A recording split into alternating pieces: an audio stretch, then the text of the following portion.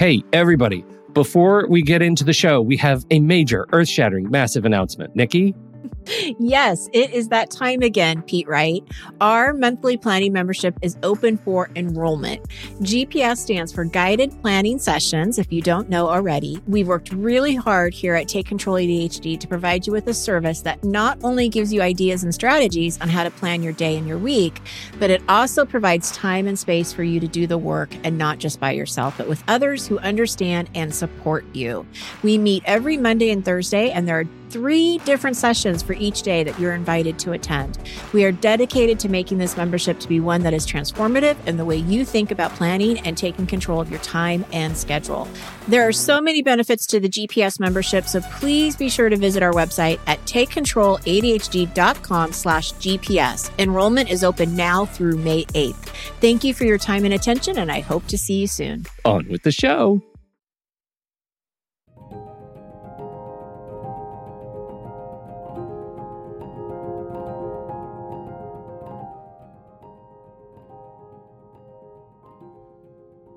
I would say, right, like it's always important for the person with ADHD to be making an effort. It can be challenging to do that. And so it's important to think about, what do I need in order to fully participate in this to the best of my ability? Knowing my partner's abilities might be stronger and they might be more proficient in certain areas. What do I have to add? How can I stay involved with that? What does my partner need in terms of my involvement? It certainly doesn't feel good for one person to be the manager of everything and the other person just get to go along for the ride. That is Dr. Michelle Frank. And this week, as we return for our 23rd season, we kick off a series on ADHD and family relationships with an exploration of that first relationship, our partners, spouses, or significant others. How do you create balance in the relationship and leave room for ADHD?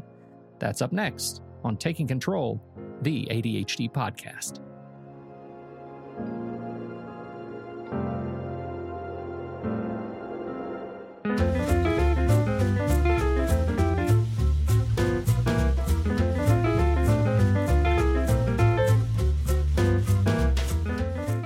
Hello, everybody, and welcome to Taking Control, the ADHD podcast on True Story FM. I'm Pete Wright, and that's Nikki Kinzer. Hello, everyone.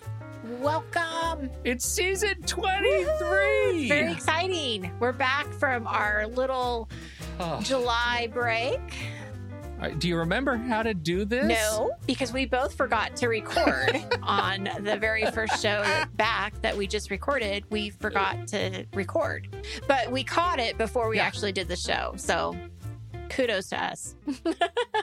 Dodged a bullet. Yes. Right there. That was scary, but it's okay. We've got lots of great things that we're going to be talking about. And today, in particular, our dear friend, Dr. Michelle Frank, is back to join us. And we're going to talk to her in just a bit. But first, head over to Take Control ADHD to get to know us a little bit better. You can listen to the show right there on the website or subscribe to our mailing list. We'll send you an email each time a new episode is released. Connect with us on Twitter or Facebook at Take Control ADHD. And if the show has ever touched you, if your life has been made better in some small way as a result of this show, break out in song. We invite you. Okay. I might. Hey, I'm watching Schmigadoon right now, and I want to sing everything. Go, Pete. And I want you to know about Patreon. What? So anyhow, patreon.com/the ADHD podcast. That is our community of fantastic supporters.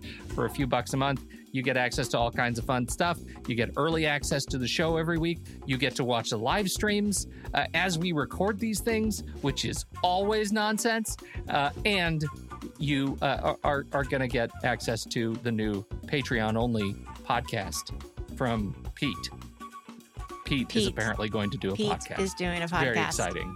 Yeah. And it's not all about Pete, but it could be some things about Pete. It's mostly going to be things Pete needs to know.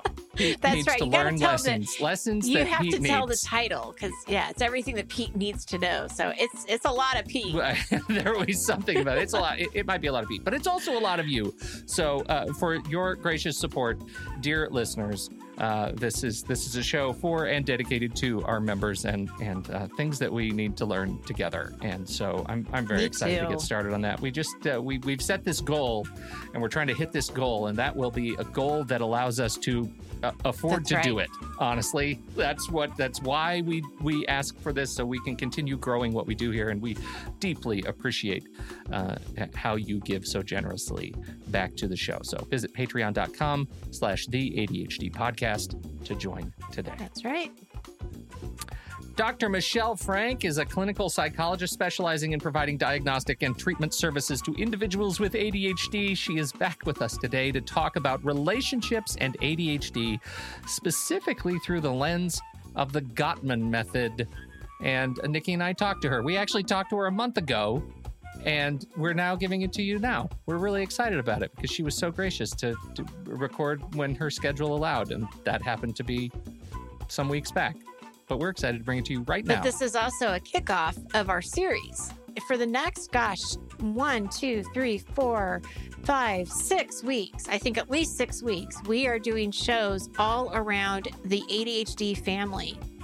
So whether you have ADHD and your kids don't, or kids have ADHD and you don't, or the whole family has ADHD, whatever it is, we're going to be talking about some different things. So it starts off with Dr. Michelle Frank with talking about couples therapy. And we're going to talk about family tips, things that are actually tips from our listeners. You guys brought in some great ideas and brought to us some great ideas and suggestions. We're going to talk to an ADHD mom. We're going to do an interview with her. We have a couple other interviews on mindfulness and teenagers. Impact parents are going to be coming back. So we are going to have another conversation. I'm sure it's going to be fabulous. Can't think of a better way to kick off than this conversation with our friend, Dr. Michelle. Dr. Michelle Frank is back with us after, so long. You know, the last time she was here, I think we were in the height of the pandemic being, everything being reopened, but only a little bit. And then everything was about to be closed again. And I think the three of us were all very depressed. The last time we talked, Michelle, it's so great to have you back with us. Michelle is a clinical psychologist specializing in providing diagnostic and treatment services to individuals with ADHD. And she's also a very handy expert in our address book on relationships. We're going to talk all about ADHD and relationships through the lens of the Gottman method. So glad to have you here, Michelle. Thank you. I'm so glad to be back. We're all feeling better. We're all feeling better. Yeah. Good. Yeah. Well, So you good. are the very first show of our Families with ADHD series, and we are very excited to have you here. And I wanted to start with your interview because, you know, families are created by relationships, by parents. We'd like to know how that works. Yeah. So Let's please. start at the very beginning. So I am excited to have you here because, you know, all different kinds of families listen to our show, and it's important that we understand that if you have a partner, if you're in a couple relationship, because I know that the Gottman method is not for individuals. I want to be clear about that. It's for couples. But what a great place to start. And so Pete and I's connection with the Gottman method is way back when in the early, Pete, 2000s? Surely. Like it was, I think it was late 2000. Late 99, early 2000. Yeah. Yeah. We had a group that were of young couples either married or going to be married. And we went through this book, and I still remember things from it because when I was reviewing my notes for today, I was like, yeah, I remember that. I remember that. All very sound advice because guess what? Pete and I are both married to the same person. Still. Yeah, yes, still. to the same person. Yeah, so something's working. So why don't you tell us a little bit about what this is? What is the Gottman method? So the Gottman method is a form of couples therapy that is based in the research of John and Julie Gottman, as well as several others, folks like Bob Levinson. For instance, John Gottman started researching couples what makes them work and what doesn't, back in early to mid 70s. So we're going on over 40 years of research on what makes couples successful. At first they started looking at why do couples divorce? And from there, they moved on to, okay, so why are the successful couples doing so well? What sets them apart? What are they doing differently? And then when John linked up with Julie Gottman, his now wife, she's an expert therapist, also a very analytical mind, really wise, brilliant woman who specializes in a lot of trauma therapy, had a lot of good therapeutic training. And she came on board and said, we can use this. We can create therapeutic tools. And so together they did that, started the Gottman Institute, and they started researching, their theories. If we do an intervention in this way, does it help, couples get to where they're going? So they use the predictors of divorce and separation, relationship demise, to help couples course correct and find what works. How is this different from other approaches that you might find in couples counseling? Well, I mean, a big difference is the wealth of empirical validation behind it. It's also incredibly integrated, meaning there are elements of, attachment theory, cognitive behavioral therapy. There's skill building, conflict resolution. There's a lot of moving pieces, but it's also incredibly well integrated so that it's very, very practical. A lot of both couples and individuals come to me, especially with ADHD, right? They've been in therapy before and they're like, I have all the awareness, but now what? Like, now what? Now where do I go? And the Gottmans have some really helpful protocols and exercises to help people build the skills when they're building upon the awareness that they've gained. We as I said, we went through it a long time ago. This was actually before I had gotten my ADHD diagnosis, and so it was pre-awakening. I like to call it. But that's really what I'm into today, right? Is how does the method, the Gottman approach, interact with folks with ADHD? They're mixed ADHD couples like mine, or two ADHD individuals in a relationship together. How do you approach it through this lens? So I think it's important to keep in mind, right, that couples therapy is not a treatment for ADHD. That's individual work. What couples therapy does is it looks at the impact of ADHD on the relationship. It looks at both persons' experience of ADHD within the relationship. So ADHD it's a player at the table, right? It's in the room, but ADHD isn't the only problem, right? And the couple is the client. A lot of times, the person with ADHD ends up being the identified client, and it's really easy on both sides of the equation to blame ADHD, when usually there's a lot of other things going on as well. There's a lot of meaning we make. A lot of emotional overwhelm, a lot of shame spirals, like all these other things are happening sort of as part and parcel of the ADHD, but also separate from it. And we can create these relational cycles and these negative patterns of interacting that over time compound and really erode the underlying friendship, closeness, and connection we have. So it's similar to how Sari and I talk a lot about this about ADHD, but it's about a lot more, right? Like there is a deep well to dive there. So Gottman therapy, like most couples therapy, unless some people do very specific ADHD, cognitive behavioral oriented couples work. But for the most part, in the couples therapy world, you'd be really hard pressed to find people who specialize. Like the average person is going to have a hard time finding a couples provider who also happens to specialize in ADHD. Right. The important piece of it is going in and saying, we really want to talk about the impact of living with ADHD and how that informs, derails our connection, how it informs or derails our communication, and how we can be a team about that. A lot of couples end up being very you against me instead of us against the problem. Well, that's exactly what I was thinking, right? Is because, we may not think of sort of the Gottman approach to, couples therapy as ADHD therapy. But when ADHD is at the core Right. of the relationship issues, the communication issues, like it's you're lighting a fire in the relationship, and it's all because of just sort of the way your brain's working. And your dynamics around that and what it triggers for you and your enduring vulnerabilities that and your awareness of it, like me, right? Like that's why we ended up going into couples therapies, because I didn't know I had ADHD. It's interesting what you said, Michelle, about individual therapy. I want you to expand that a little bit more, because you were saying if you are looking, and I think you said maybe to manage or help you with your ADHD, that would be individual. The couples therapy is the impact that ADHD has on the relationship.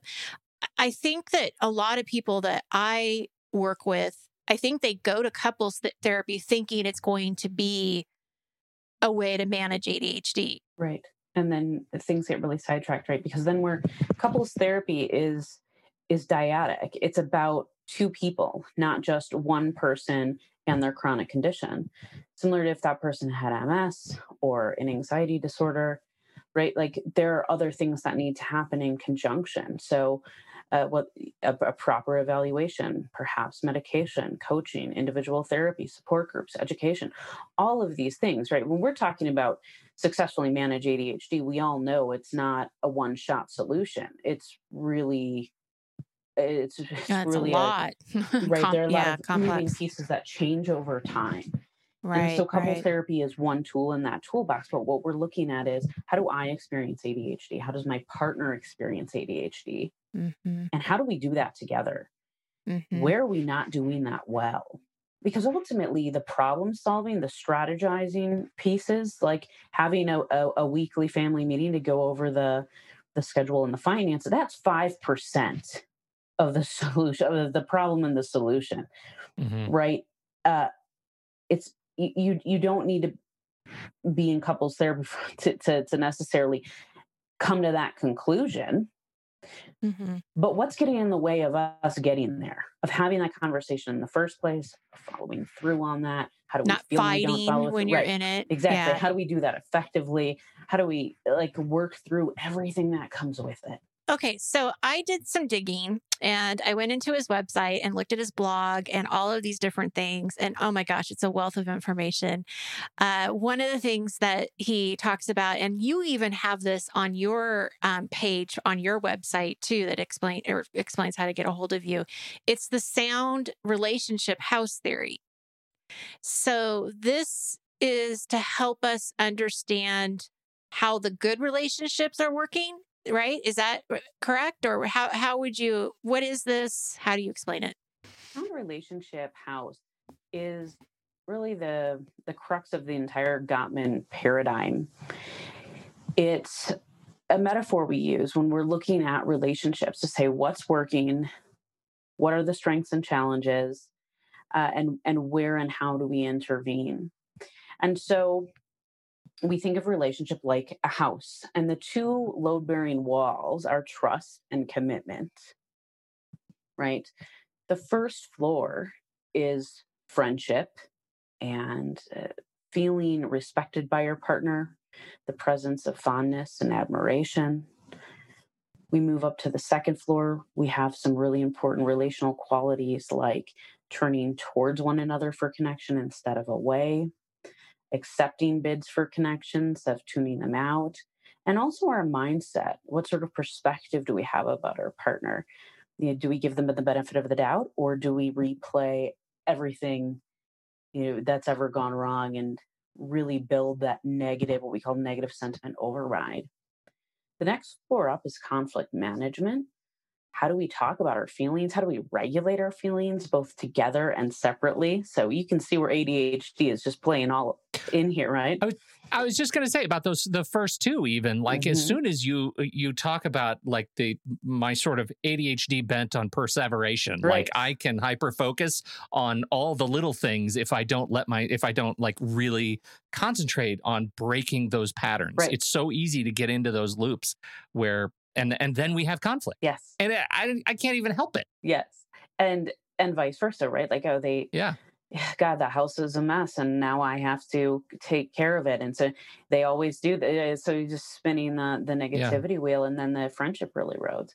And then the top floors are how we create meaning together, shared values, but also it's like the balance of we and me, right? Like you don't always have to have the exact same life dreams and goals, but how do you make room for that together in your lives? So some people come in and they just need a total demo run out, right? It's just tear it down and build it back up. Yeah. Especially if trust and commitment aren't there. Right? Oh, like if one person was not loyal. Yeah. Then other people, for instance, like they haven't ever really had a chance or, the time or opportunity to really identify what the shared we in it all is.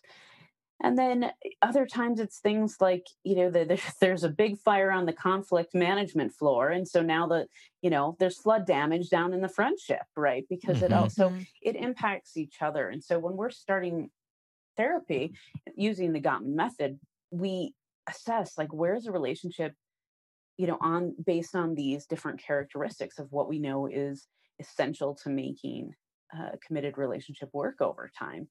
And where can we, just similar to ADHD coaching, where can we use the strengths to support the challenges, and where do we need to intervene? And frankly, where don't we?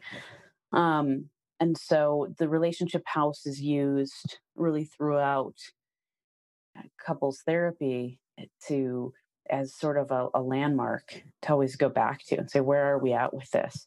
And to use as a metaphor for trying to explain what we're talking about. If you are going into couples therapy and we're looking at this house and there's some of these things we're doing pretty good, like trust and commitment. I'm in it and you can trust me. But what you're saying is some of these things could need help. So when you're going into couples therapy, you're figuring out or trying to figure out where you want to build and make that stronger. Yeah. Okay. So like turn towards instead of away. I can see like you get into a fight, people shut down. So that's turning away. So then that might be something that you would talk about in therapy am I getting that right? Yeah, absolutely. There are also smaller ways of turning away. When a couple is in conflict, successful couples in conflict have a ratio of 5-1 positive to negative interactions. When they're doing well, it's 20-1. So it's, what are we putting in the positivity bank? And turning towards can be really simple. It can be, oh, honey, come look at this stupid commercial. This guy's ridiculous. Or, oh, look, it looks like it's going to rain. Those things seem pretty innocuous, but they're actually some form of a bid for connection, right? Share this tiny bit of my day with me, laugh with me, see me, hear me, be close to me. And over time, we can, like, those things are easy to attend to in the beginning, right? But like over time, we can start to let them go. But certainly that is another place perhaps where ADHD comes in, where perhaps an inattentive trait or something like that, or perhaps erosion of, an underlying feeling of connection with your partner over time can lead you to start shutting down some of those bids. And so the Gottmans have a saying, small things often. It's not always like the big, huge moments. It's also what makes up our daily lives together, and how do we choose each other in that.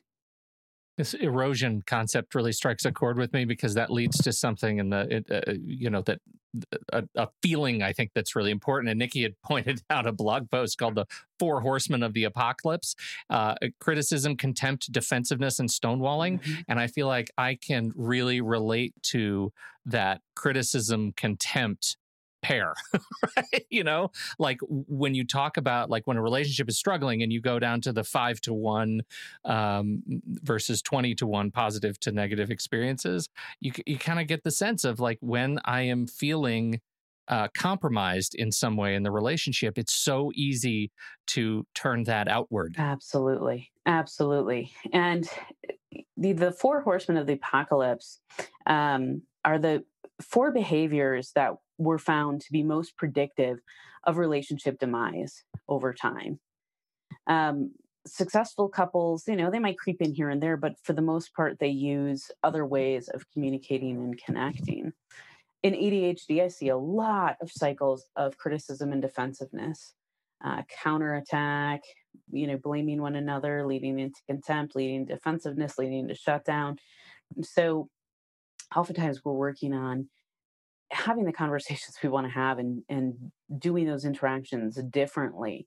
But it can be hard too when we're emotionally flooded, which is also something that easily happens with ADHD. So to give you an example of like what those four things mean, imagine, you're going about your day la-di-da and your partner says, "Hey, got a Home Depot return. Can you take care of that today?" And you said, "Sure. I wanted to go pick up something anyways." And you go to Home Depot, you pick up your thing on the way home, you realize, shoot, I forgot the return. Okay. So how do you and your partner deal with this? On the surface, it's a pretty simple, small ADHD sort of moment, right? Forgot the return. This happens a lot. Okay.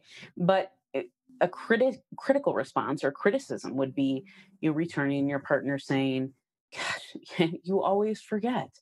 You always forget everything. I feel like you just don't care." So it's attacking the character. It's a lot of you always, you never. Whereas contempt has a mean streak to it. Often there's a sneer and it's a sense of looking down on someone. So contempt would be, "Yeah, of course you did. You always do. I'm married to a teenager." Right. So there we go. Really contemptuous, mean joke. We hear that all the time in people in ADHD relationships because, yeah, totally. Right. That dynamic comes up, but it's not a healthy way to say it. Right. No. And then in turn, you get some defensiveness. So that can be counterattack. Well, you said you would leave it on the table and you didn't, you're not perfect either. And then there's like a victimhood thing, right? So, I can never do anything right by you. Nothing I do is ever good enough. And now we've got a nice little cycle going. You can see where then now we're just gonna, one up that with more criticism, more defensiveness. Someone's gonna shut down. So now we get the emotional flooding come in, and we can really, like I said, start a fire on the conflict management floor if we're not careful. Luckily, there are things we can do to shift away from those patterns very effectively. It takes practice, but it's very, very doable over time. And a lot of my work with couples with ADHD is helping them express their feelings, their needs around these moments in ways that are more productive. Can you give us an example of what that might look like? Yeah. So with criticism, the antidote to criticism is a softened startup. So that looks like saying, "I feel X about Y, I need Z." So how I feel let down that you forgot to make the return. Just last night we were talking about how crazy busy things have been for me lately and how I can't handle one more thing. And so when you came home and said you forgot, I just felt crushed and like it's all on me. And I really could use some reassurance that you have a plan and a time of taking care of that. The antidote to contempt is both using softened startup when you're actually communicating, but it also involves some background work that takes some time, which is working on that negative sentiment override, building up a list of things you appreciate about your partner, giving them the benefit of the doubt, not dwelling on the constant negative appraisals of your partner. right? When we're flooded, that's easy to do, but it's just not helpful. So taking some time and doing some self-soothing, and then reminding yourself of the good qualities of your partner. So thinking to yourself, that annoyed me, and we had a great morning. They didn't do this on purpose. Given the benefit of the doubt, like, these moments are hard, and this is a perpetual problem we're working on, but I'm sure there's a solution. I just want to reflect a little bit, because that, to me, it's just a reminder that is as much in an effort to stave off future conflict as it is for me to put the brakes on my own emotional on-ramp. 100%. Right? 100%. Yes. Because if I get good at saying, X, Y, and Z, I love the way you put that. I feel like this. Here's what I need ultimately. Then it's almost a practice of slowing down. Absolutely. Right. Absolutely. And now we're in it together, right? We volley that back and forth. So the defensiveness, right? Instead of you can notice, you can even say to your partner, all right, I'm starting to take this personally. I'm feeling a little defensive. Yeah. I feel really badly that I forgot this, because that's something we've been working on. I've been working on, and it's hard for me to hear that I let you down. And what I need is, for you in this moment to give me the benefit of the doubt and know that I have a reminder set and I'm going to take care of it tomorrow. I don't have the energy tonight. And so I could, also use, a little break tonight, and I'm going to do it tomorrow on the way to work. So again, you're going back in that softened startup, but you're taking a little bit of responsibility too. Right. Right. You're owning something. And again, like, you don't have to own it all. You don't have to be completely on the same page for it to be workable. Validating, reflecting your partner's point of view, slowing down, and using the softened startup. None of that is saying, I completely agree with you 100%. It's simply saying, I hear what you're saying. Given what you're saying, given your perspective, I see how you got there. I didn't return the item. I didn't follow through on what I said. And here we are. Can you reflect a little bit on the other side of that, though? Because you just hit me, which is, you're taking a little bit of the responsibility, right? You're sharing the responsibility. You're owning what's yours. And yet, what I find and what I feel like I hear is, when you're living with ADHD and something happens a ball drops for a reason that you attribute to your ADHD, it is very easy and very quick to say, it's all my fault and I'm a terrible person. And my experience is that's also diminishes the relationship and your ability to move through conflict. 100%, right? Because then you shut down or you flood. Sometimes then the partner will feel, okay, great. So now we're in your shame spiral. And so we're, again, not dealing with the problem, and I don't feel heard. But what needs to happen in those moments is a break.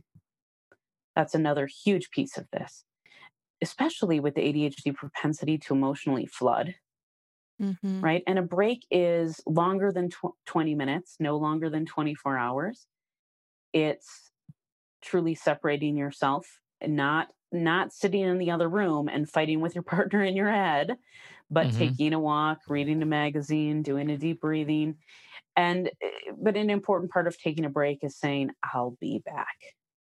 So that your partner knows we are going to get there. Right now, I'm feeling shame spiral coming on. I'm starting to feel defensive, and I can't hear you the way I want to hear you. And I can't express myself the way I want to express myself. And so I need to take a break so that my frontal lobe can come back online, and then we can have the conversation we really want to have. I don't want to make this about me. Exactly. And we're at a risk of doing that. Give me a timeout. Right. Right. I need to do some self-soothing here. Going back to one partner has ADHD and the other partner doesn't. And the partner that has it doesn't feel like the other one really gets it, or really does feel like they're blaming them, like, oh, here you, it's that contempt, right? They go straight to contempt. So when I'm hearing you talk about that story and different options of how to kind of deal with that, one scenario that kind of comes into my mind that feels like it would work is here you've got somebody that doesn't have ADHD and you explain it to them, like what might have happened or why this could have happened. So you're having an understanding of how the ADHD worked in that situation, having some kind of acceptance that that's what it was, and then moving on to, I appreciate, thank you for listening. I'm going to do this tomorrow. I've got my reminder. It just feels like I feel like, is there some kind of acceptance around the ADHD that needs to happen from both partners? Oh, absolutely. Absolutely. And that's hard. That doesn't happen overnight. Mm-mm. When it comes to understanding ADHD, I see a lot of people give books or articles, or there's a charismatic social media figure. They send a TikTok here, like this objective person can tell you, because I don't know that I can find the words, or we get caught in our dynamic and I don't feel understood. And some people do learn best that way, through reading, for instance, or their coping mechanism involves heavy research. But for a lot of couples, it goes a lot farther if you both sit down and have a conversation using sentences that start with, help me understand. Help me understand what happens for you in these moments. And I'm going to put aside my judgment. I'm going to take notes, right? That can be helpful. Then if you have an impulsive thought, you can jot it down.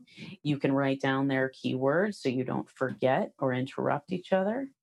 You reflect back what they're saying, and then they do the same for you. And that's how we ultimately work on understanding. Gottman uses the research of Anatole Rappaport, who is an international conflict resolution researcher. And they thought, hey, we'll take this. This applies to marriage, right?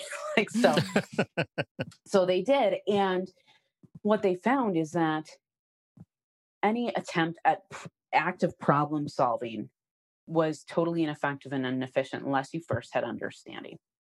So the goal in these conversations is always to be able to understand and repeat back your partner's perspective, right, in a way that is satisfying to them. Like, yes, you got it. That's how I feel. You hear me. You understand me. And the other partner to do that back before you move into problem solving. And oftentimes, especially with ADHD, it's like, well, I'm going to use my reminder. I can't remember things.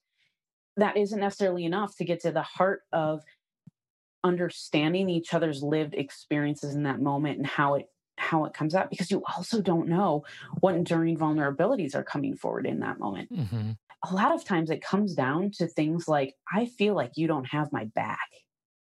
I feel alone. I feel like I'm a caretaker, just like when I was 13 and my sibling was terminally ill, or what, it can get really heavy in ways that we don't always see coming. We can't take understanding too lightly. And it isn't just cognitive. It has to be emotional. Yeah, I think back to, how many times you have the conversation. I couldn't pick up that thing from Home Depot. I have ADHD. I can't do those things, right? Or blaming the ADHD, or, on the other side of it, you have ADHD. You can't do those things. Either way, you're not talking about sort of the real issue. You're talking about kind of a symptom. Right. Because, and notice, both the two horsemen of the apocalypse came up there. Yeah. I can't, I have ADHD, defensiveness. Yep. You always say that you can't get anything right, criticism, right? Yeah. So we're not actually in the zone of truly being able to relate to each other on this. It's interesting to me, the connection between understanding before you're trying to manage the conflict. That really connects, because it does make you think, okay, take a step back and really feel what the other person is feeling, or hearing what they're feeling. That's really interesting. I also remember before I got married, somebody told me, and I don't remember, but it really goes into what he's teaching. They said, you can tell how successful a couple is going to be on the way they fight. Yeah. And I have got to admit that that's pretty true, because when you look at like share fondness and admiration, I don't know if any of you have like been in like a situation where you're at a dinner or you're at a party and this couple, you're talking to some couples and they're just like so rude about each other. Yeah. And, yeah. you know, and it's so uncomfortable It's because so they're awkward. either, it's so Yeah. awkward because they're either going to get in a fight or they're in a fight, but they're like mean to each other in front of people. So then I always think of like, what are they like at home?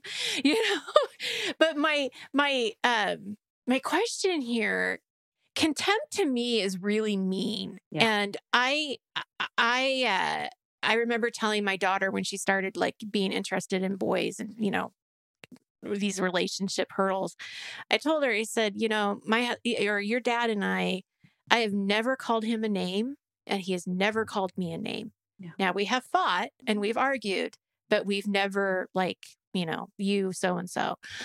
But if you're getting that from somebody, how do you resolve that? Is it possible to save your marriage?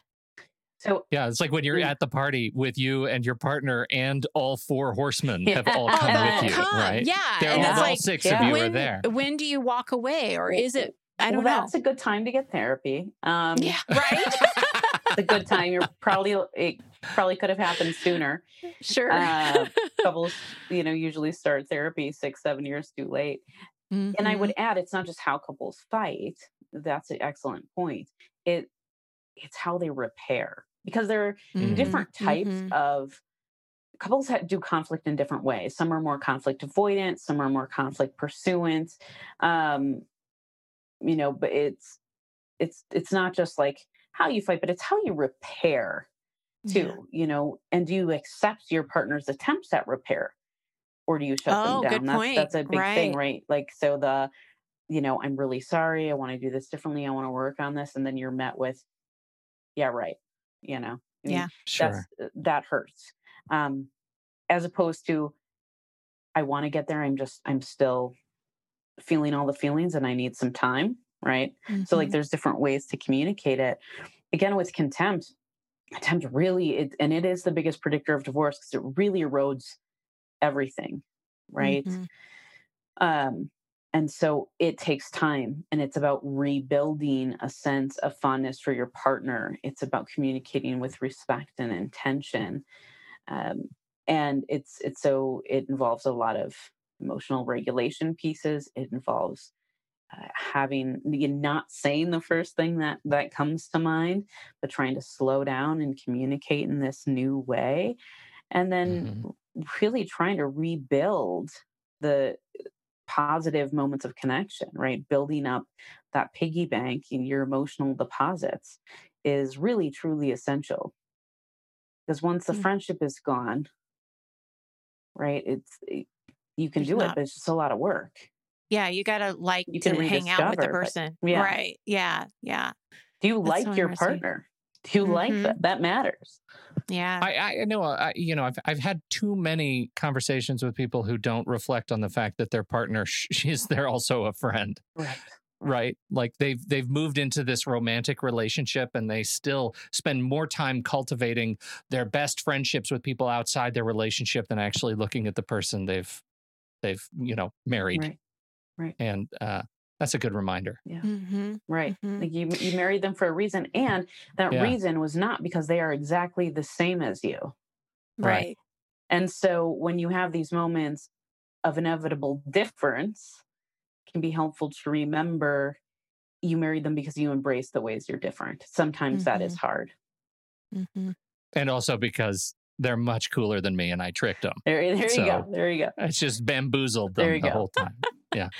So I have a question, Michelle. This actually got brought up in our Discord, and a couple of different listeners were feeling it. So I'm just curious what your thoughts are around like planning vacations and planning dates. And so, you know, one person, how do you balance that? I guess is probably the best way to say it, because somebody with ADHD, they're saying it's hard. It's hard to to plan ahead. It's hard to do all of the details, but the person that doesn't have ADHD may feel like it's always being brought on them and they always have to come up with the ideas.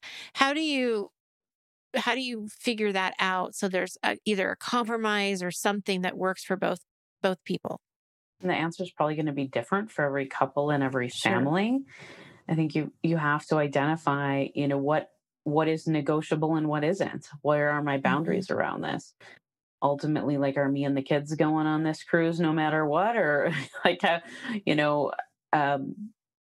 what does that look like? But I would say, right, like, it's always important for the person with ADHD to be making an effort. It can be challenging to do that. And so it's important to think about, what do I need in order to fully participate in this to the best of my ability, knowing my partner's abilities might be stronger and they might be more proficient in certain areas. What do I have to add? How can I stay involved with that? What does my partner need in terms of my involvement? And so again, we're having a conversation about, our needs and what we can contribute. But it certainly doesn't feel good for one person, unless it's already negotiated to be the role. It certainly doesn't feel good for one person to be the manager of everything and the other person just get to go along for the ride. Right. That's a recipe for resentment. And so it might be, well, I know honey, I'm not that good at this, but let's sit down. I want to be there when we book the tickets. I want some input. Let's talk about it. Here's what it would look like to have a really good time. What are both of our dreams and expectations around this trip, or around how we manage the kids' summer schedule? For both of us, what does it look like to do that really well? Are we even on the same page about what a fun vacation looks like, or managing the kids' summer looks like? So there's a lot at play there. What I'm hearing you say, which I think is really interesting, is I think there are a lot of areas where I might say, I hate grocery shopping. I hate it so much, and there's a lot I'm willing to give up in terms of choice, so that you'll just take care of it for me and not just tell me what you need from me. You want me to pick a meal for the week? I'll do it. Then you go do the grocery shopping. And in exchange for that, there's this thing that you hate doing, which is the laundry. And so there's balance. There you go. But this one, like vacation planning, seems different to me. And I really like the way you put it, because even if I hate vacation planning, generally giving up the choice on the conversation might be more damaging to my relationship with my friend, and my partner, than stepping in and trying at least to exercise that creativity muscle to think about the things that I do care about within the vacation. I might not care about times, travels, trips, booking, cruise versus train. I don't care about any of that. But what you just said were some things that, frankly, I do care about. I didn't even know I cared about them, but they might actually, build a nice, solid foundation for a great trip. And I still don't have to do the parts that I hate, that she might love. Right. Right. And can I sit with the discomfort of the things that are hard for me, knowing that I'm doing it because it matters to my partner? It brings us closer when I do sit down at these meetings and we do these things together. Yeah. Goes back to the positivity bank, there right? You go. There you go. And frankly, why are you going on the vacation if there's absolutely nothing that excites you about it? Most people with ADHD have a million things that you get excited about if they really put some thought into it. And so maybe it starts with having a conversation about that. What excites us about this idea? The risk is that the time I get excited about a trip is when I'm on the trip. Yeah. Like I can't think that far in advance, Michelle. I know, it's so stressful. And once I get there, I care about a lot. Yeah. So I have a question from one of the things that you said earlier. And it was sort of in a joke, well, not joking, but in passing about, well, they probably should have been here 6 years earlier, or 6 to 7 years earlier in therapy. I've heard that before, where a lot of times again, probably from the same person who told me about the argument thing, but that a lot of times one partner, once you're in therapy, one partner most likely has already checked out. And I don't know if that's true. I don't know what that's all about. But when you said, oh, I think maybe they do come too late, there's got to be something to this. So how can you prevent not going too late? In not all cases is that one of the partners checked out. It's just that these patterns have been going on for so long, for a while. First, highly recommend premarital counseling or counseling as newlyweds, ounce of prevention and all of that. Also noticing, like, do I see some of these four horsemen come up? Do I feel understood by my partner? Do I really understand their inner world? Do I feel connected? Is our friendship strong? Are we really hurting each other when we fight? These are questions to ask, to say, could we use a bit of a checkup? How do we deal with stress together? A lot of times I see couples who are smooth sailing when things are going well and there aren't many external stressors, but you add on the loss of a job, COVID, any number of things, and suddenly, boom, like things really go boom, right? And so how do we deal with stress together? It's never a bad thing to go and just have a few sessions, see how things are rolling. And if you're like, I think we're pretty good, then you leave feeling pretty good. And if you leave with some homework and some things to work on, that's great. So there's never a bad time to enter into couples therapy. There's just times where there's more work involved or less. Yeah, right. That's interesting. But it depends too on people's goals. I mean, people navigate relationships in very unique ways, and it's not always the status quo, and so it's also about, what do we want our relationship to look like? What's most important within this relationship? And people have different answers to that. Like things that I think would make me unhappy in a relationship or a marriage, aren't my cup of tea, would be great for the next person. So, right.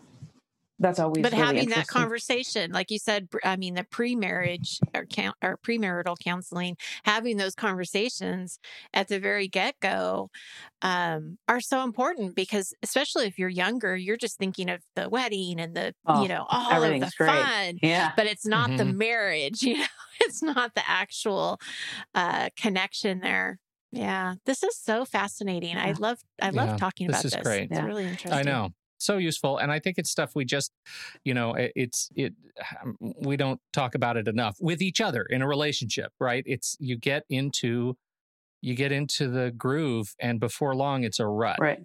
Daniel Wild, another famous couples therapist, an author said, every marriage is a mistake. But pick your poison. He's basically saying there's always going to be something that is difficult, and Gottman's research shores that up. 69% of conflicts in an ongoing relationship are ongoing problems. They're repetitive. They're perpetual problems. They're things that it's the same fight over and over, right? So you sort of pick your poison when you choose a partner. And no one's going to be fully conflict free and your best friend and your everything in the world without some work.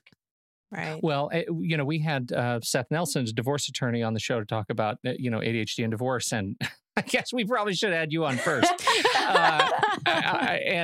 But this is one of the things that came out of it was like, divorces, by the time they get to him, the attorney, they've been on the path for divorce for at least 4 years, right? Like that's it. So in hindsight, when you're sitting down with your attorney and you reflect a little bit on how did we get here, you got here over 4 years of work toward this path, unintentional though it may be. It's because you didn't take those steps 4 years ago to ensure you didn't get here. It'd be a great back-to-back episode. We should have done that. Right. I have another clarification that I want to before we wrap up.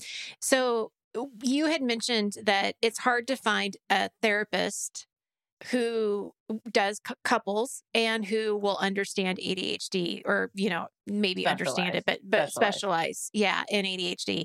So for our listeners out there who know that that's going to be difficult, but they do find a therapist that does marriage counseling or find someone who does the Gottman method. Can you just remind us or review, like, how do you present that to the therapist?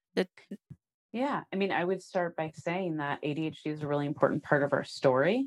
And it's an important, really central piece to a lot of our communication and conflict problems. And so it's really important that it's present here in this space. We want that to be something that we focus on. And do you feel like that's something you can offer? If this person's like ADHD, I don't know if that's even a thing. Well, then to get on out of there. Right. But a lot of them can help you have these conversations about, part of it too is, what is your brand of ADHD and how do you explain that to your partner, right? It's not so cookie cutter. And so they can help you have those conversations and help you come up with solutions that work for both of you.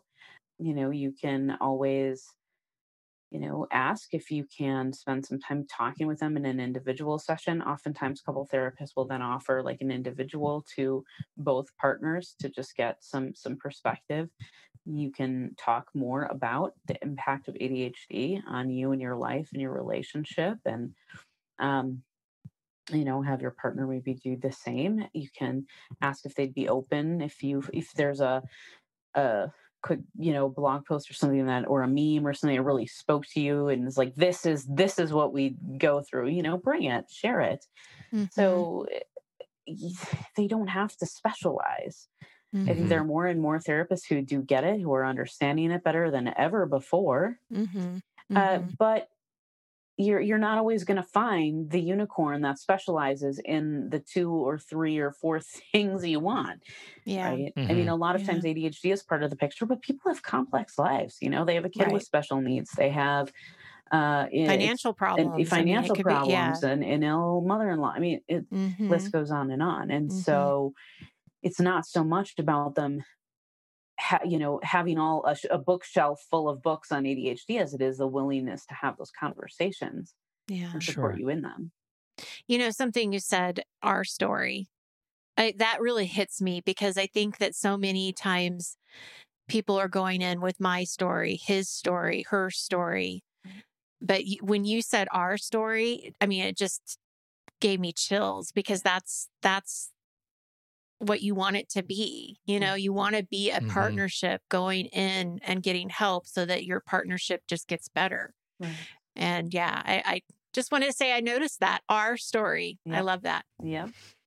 This is great. Oh, Michelle, thank you so much. I hope people get something out of this. We appreciate your time and having you back to share your wisdom and having a better year of it. Yeah. Here's to a better year than 2020. Low bar. Yeah. We've done it. That's right. We got some good things going for us. That's for sure. Yeah. we got to do the plug part. It's been so long since we've heard from you. What are you up to? Our book just came out on Audible, which is awesome. So it's a radical Did you read it? No, unfortunately not.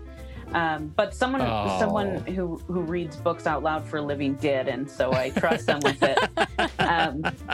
And so it's a radical guide for women with ADHD, embrace neurodiversity, live boldly, and break through barriers, and that is now on Audible. So that's exciting. Well, I will say this then. If you go to audibletrial.com/the-ADHD podcast and sign up for an account there, you can get that book for free. Awesome. And you can keep it forever as long as you stick around for a month. You get the book. Awesome. There you go. That's great. Well, thank you so much. You're welcome. Yes. Such a pleasure to have you. Yes, always. Absolutely. And thank you, everybody, for downloading and listening to this show. Thank you for your time and your attention. Don't forget, if you have something to contribute to this conversation, we'll be heading over to the Show Talk channel in our Discord server. You can join us right there by becoming a supporting member at the deluxe level. On behalf of Nikki Kinzer, I'm Pete Wright, and we'll see you right back here next week on Taking Control, the ADHD podcast, season 23. Crazy. Thanks, everybody.